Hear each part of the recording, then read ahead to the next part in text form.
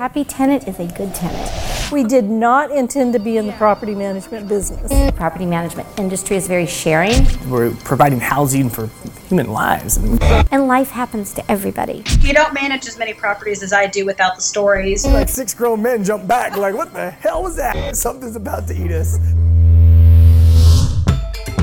You're listening to the Property Manager Podcast, brought to you by Buildium. Real stories, real people.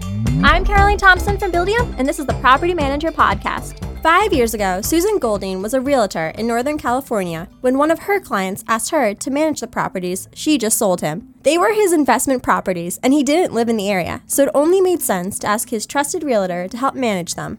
Susan had no idea what she was doing and admitted that. Although she had thought about entering the property management industry, this was the push she needed to jump all in. Today, Susan owns Crown Key Realty and Property Management and currently manages 80 properties.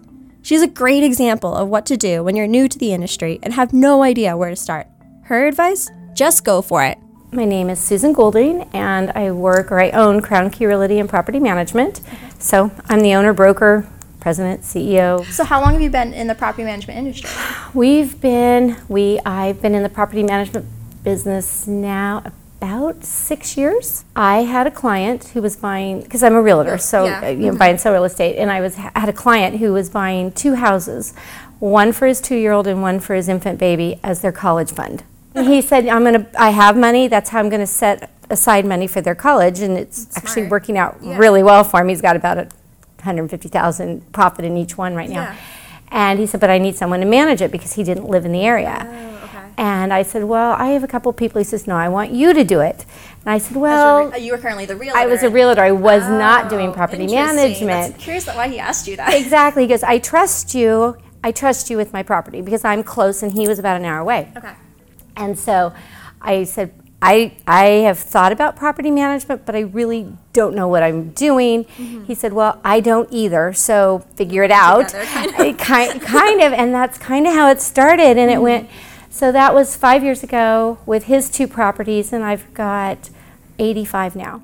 So those 2 properties grew over 6 years into 85. Yes. So you quickly learned the role of the property manager and grew from there? Like, how did you learn so quickly? So when I decided to take on his properties, I knew I needed to do it right. I know that property management can get you in a lot of trouble with the DRE pretty quickly. So I immediately joined NARPM and Cal NARPM. I went to the broker owner retreat in Vegas, which was silly because most of those broker owners have thousands, and here I was with 2. You gotta start somewhere. Exactly. And I was just like, and I was just totally bright-eyed and knew nothing. And then at that time, we'd been doing about 6 months. I was doing just kind of hand logging and stuff, but it was like, I've got to get this. If I'm going to scale it, I've got to learn what I'm doing. And then it just started kind of being word of mouth. And this year I actually bought another gentleman's property. He had 30.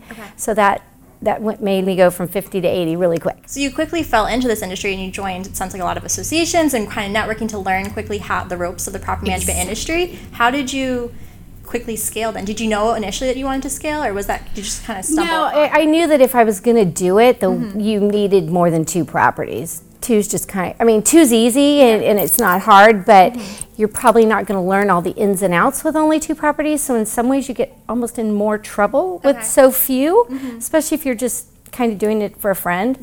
So in talking to several people, they're like, this is a sustainable business. Real estate goes up and down. Property management is very steady. Just get your systems in place, learn everything you can, and go for it. So you just went into it. Yeah, I just jumped in. That's crazy. I feel like a lot of property managers do that, though. They just kind of fall into the industry and have to quickly learn. Yeah, I'm not sure anybody goes, I think I want to be a property manager. When I grow up. I don't see that as really what they choose. And so you're still a real estate agent today? I am. So do you still buy or sell? Yeah, I still help clients buy and sell. Awesome. And how did you kind of blend the 2 into one business? I don't know that a lot of property managers, I think, sell their owners' properties when they get ready to turn them over. I don't know how many of them are actively out there looking for buyers and additional sellers. So for me, they're 2 very distinct and different businesses, and it's that 1st through the 10th of the month when rents are coming in and owners getting paid.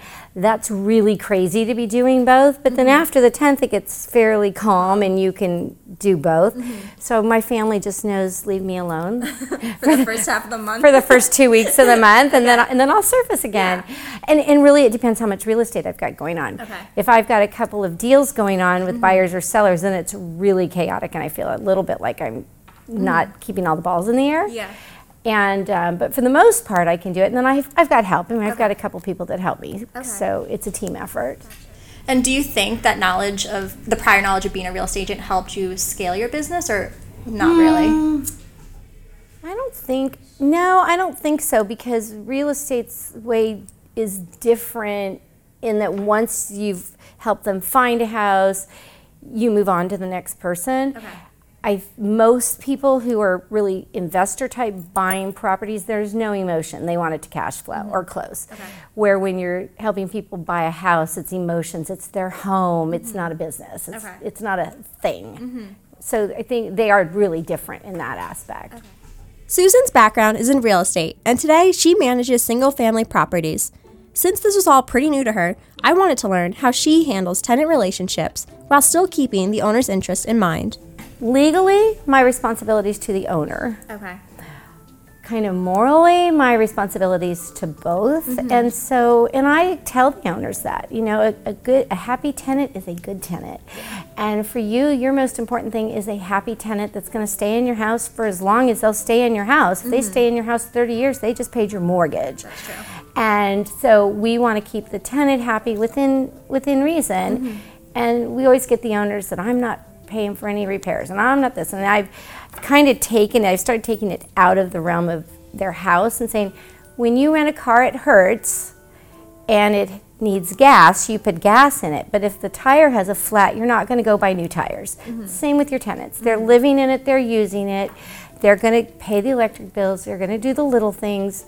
But when it comes to repairs, most of those are on you. Now, if you crash the car, that's on you. So same with them. If their child puts the Hot Wheel down the toilet, now that's their cost. So I just feel like and there are property managers like with the tenants. That's just not me. And that may be coming from the real estate side too, is that you're always trying to be a win-win, always trying to make people happy instead of it being one way. So how do you, I guess, approach owners who don't really want to think about the tenants in that realm and that this is their home, and you're kind of the mediator? How do you handle that if someone's very aggressive? I think really a lot of it is education. I did tell one owner that I thought he really needed to find a different property manager. I'm in a position now where I don't feel like I need to take every single owner and every single property that comes my way. That's a good position to be in. Yes, I mean, and it's not worth it. It's not worth it. It's not worth the headache when the tenant, because what ends up happening is the tenant calls and says, my garage door broke. Okay, that's something that goes up and down every day. It's not something the tenant would have done. It's something because the house is 15 years old and garage door springs break. They just do. And the owner says, I'm not fixing that, and then usually what ends up happening is, because I'm really nice, is I end up paying for it. Oh, really? Which is really stupid.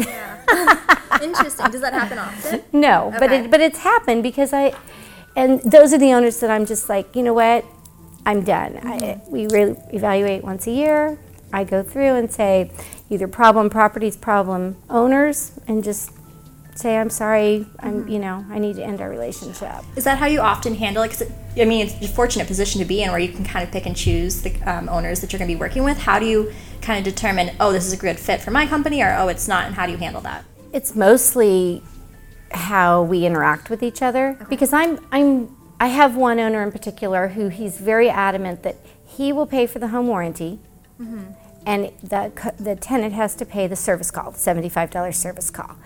And here again, I said, the tenant just moved in. If the dishwasher breaks and they've been in the house 2 days, that's not fair to have them have to pay that. So for him and we've reached a compromise now that for the first 6 months of the tenant living there, he would pay the co-pays. After 6 months, they will. And then we explain it to the tenant. The owner's paid for the home warranty if it's more than the $65 or $75, but I also explain to the owners, What you don't want to have happen is you don't want there to be a leak under the kitchen sink. The tenant doesn't want to pay for the repair. The tenant doesn't want to pay the copay. And now 3 years later, you have mold and dry rot and a bigger problem. We want the tenant to call us when they see something. And if they think they're going to have to pay for it to be penalized, they're not going to call us. That's true. So my job is to protect the owner's property, and that's usually what I try to explain to them is that's one of the reasons you've hired a property manager. It's also to create that relationship with the residents, so then it kind of Exactly. turns back around and supports the owner. Right, because we want the owners, and we want the tenants to say, my property manager is really fair. Over 6 years, Susan's company has grown from managing those 2 initial properties to now managing 80 properties. I always find it interesting to see how property managers' mentality changes from when they're first starting their companies to where they're currently at today. I wanted to know how Susan grew her portfolio. In going to NARPM and Cal NARPM, everybody said once you start, you will go pretty quick. So we kind of went 2 to 10 to 20. You know, it was kind of like just in jumps because now what we're getting is the referrals. You know, I have one gentleman who's given me 5 of his friends. So that starts adding up. How do you really start quickly. that kind of connections with other people in the industry? With the owners, they're just happy with the job. So they have a friend says, oh, I need a property manager. And they say, oh, my property manager's great. And then most realtors and a lot of brokerages won't let their realtors do property management. So for that, it depends on the situation. Most of the time I'll pay a referral fee to the realtor if they're giving me a property. I'll give them $150, $200. It's not a lot, but it's something for them.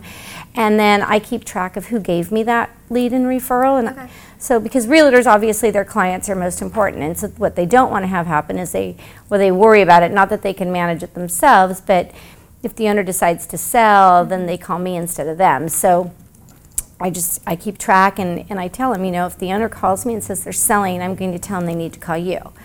I've had it where the owner said, I haven't talked to, you know, Susie Jones for 5 years. Why am I calling her? Well, she originally sent you to me. Yeah, I don't want to deal with her. So then I'll still pay that realtor like a 25% referral fee so that they still get paid for having given me the client. After talking to a variety of property managers, I've learned that most don't seek out this industry, but unintentionally fall into it.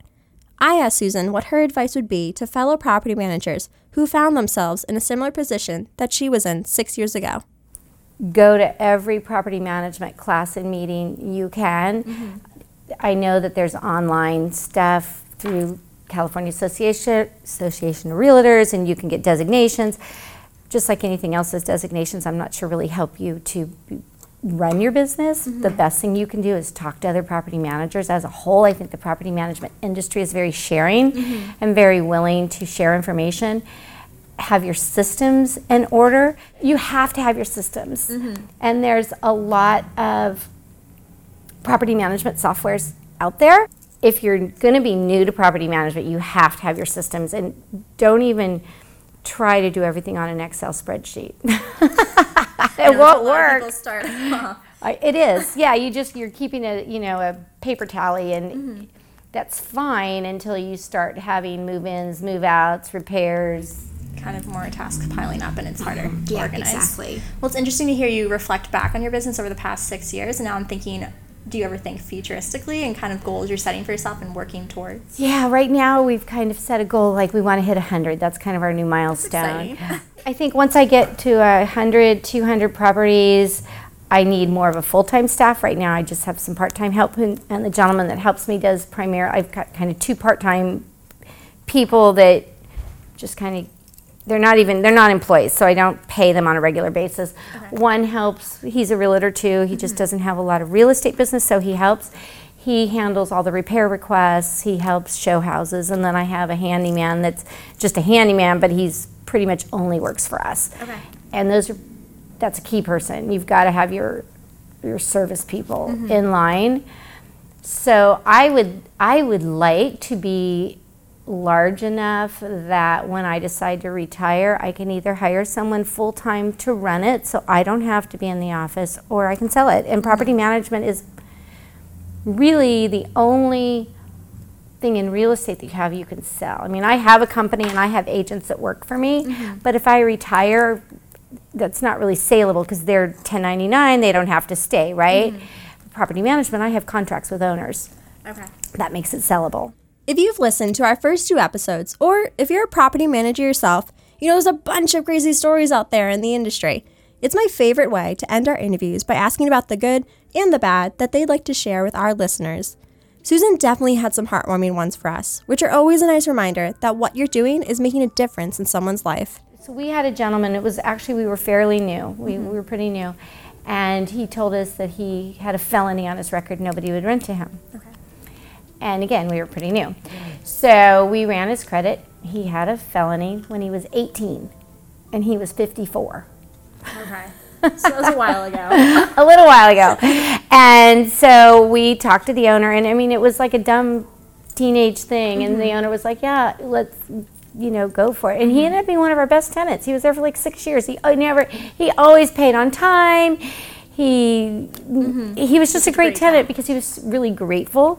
So I think in some ways that, for us, not that we look for the worst case, because we don't, but sometimes those clients that are so grateful, you're going to give them a chance, are your best clients, if that makes sense. That makes complete sense. We had a gentleman who, they'd been in one of our houses about a year, and they were always on time, always. All of a sudden the rent started coming 5 days late, 10 days late, partial payments. I called, I said, Jeff, what's going on? He said, I got in a car accident, I hurt my back, I'm out of work because I do construction. And he came in the office, he brought me $500. He says, this is all I have, and he's in tears. This is all I have right now because I don't even know where I'm going to go get money for diapers. I'm like, oh, great. I'm like, here's $100 of it back. Go get diapers and formula, because I knew his wife had had a baby like 4 weeks before. So he was just stressed to the max, right?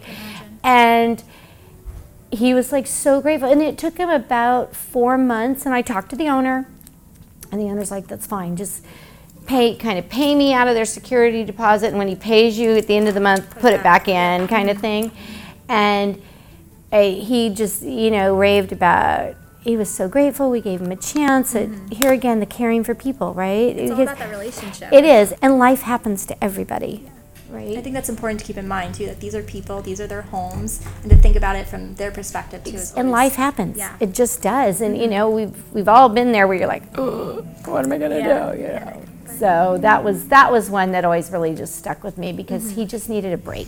That makes sense. No, that makes complete sense, and it's very fortunate that you were able to help him out a little bit. And the owner was reason, and that's where I go back to those reasonable owners. Yeah. I mean, I have one owner. The very first month I took over his property, this is one of those owners that I'm like, okay, we need to come to a meeting in the minds, or you're not going to be my client anymore. On the first, he called me to ask me if his check had been deposited into his bank. I'm like, when did you think I got the tenant's rent? Yeah. Well, have they paid? He said, no, they have until end of business today. Well, when am I going to get? I said, I already told you when you'd get your check, between the 8th and the 15th, depending on when the tenant. Well, why isn't it in my bank account? I go, because the tenant brought me the check 10 minutes ago, and I need for it to clear my bank. I mean, so we had to have a few discussions, about what the timing on banking. Yeah. Like, how do you not know this? So. But part of there, again, it's education. Communication, setting expectations. As long as they know, I think that helps. Susan's go for it mentality was refreshing to hear. As she mentioned, most people don't grow up wanting to be a property manager. It's a stressful and often thankless job, but I've found those who are in it are very hardworking. Susan's a prime example. She had no idea what she was doing when she started, but she committed to it and found resources, both locally and nationally, such as NARPM, to help educate herself. With this type of mentality, it's very clear why Susan is successful today. However, similar to other property managers I've spoken with, Susan is always working towards a new goal, hers being reaching 100 properties soon. This drive, combined with her overall mentality of life happens, is what has helped Susan build great relationships in the industry and sets her on a road to more growth and success. As always, if you loved today's story, or if we didn't cover something you'd like to hear more of, please let us know. Feel free to email us questions and comments at podcast@buildium.com, or find Buildium on social media and use the hashtag BuildiumPodcast. I promise you we'll read every single one and only help us to continually improve our show. So thank you in advance. Also, don't forget to subscribe to the Property Manager Podcast to not miss out on any future episodes. We'll be releasing a new one every other week. Thanks for listening.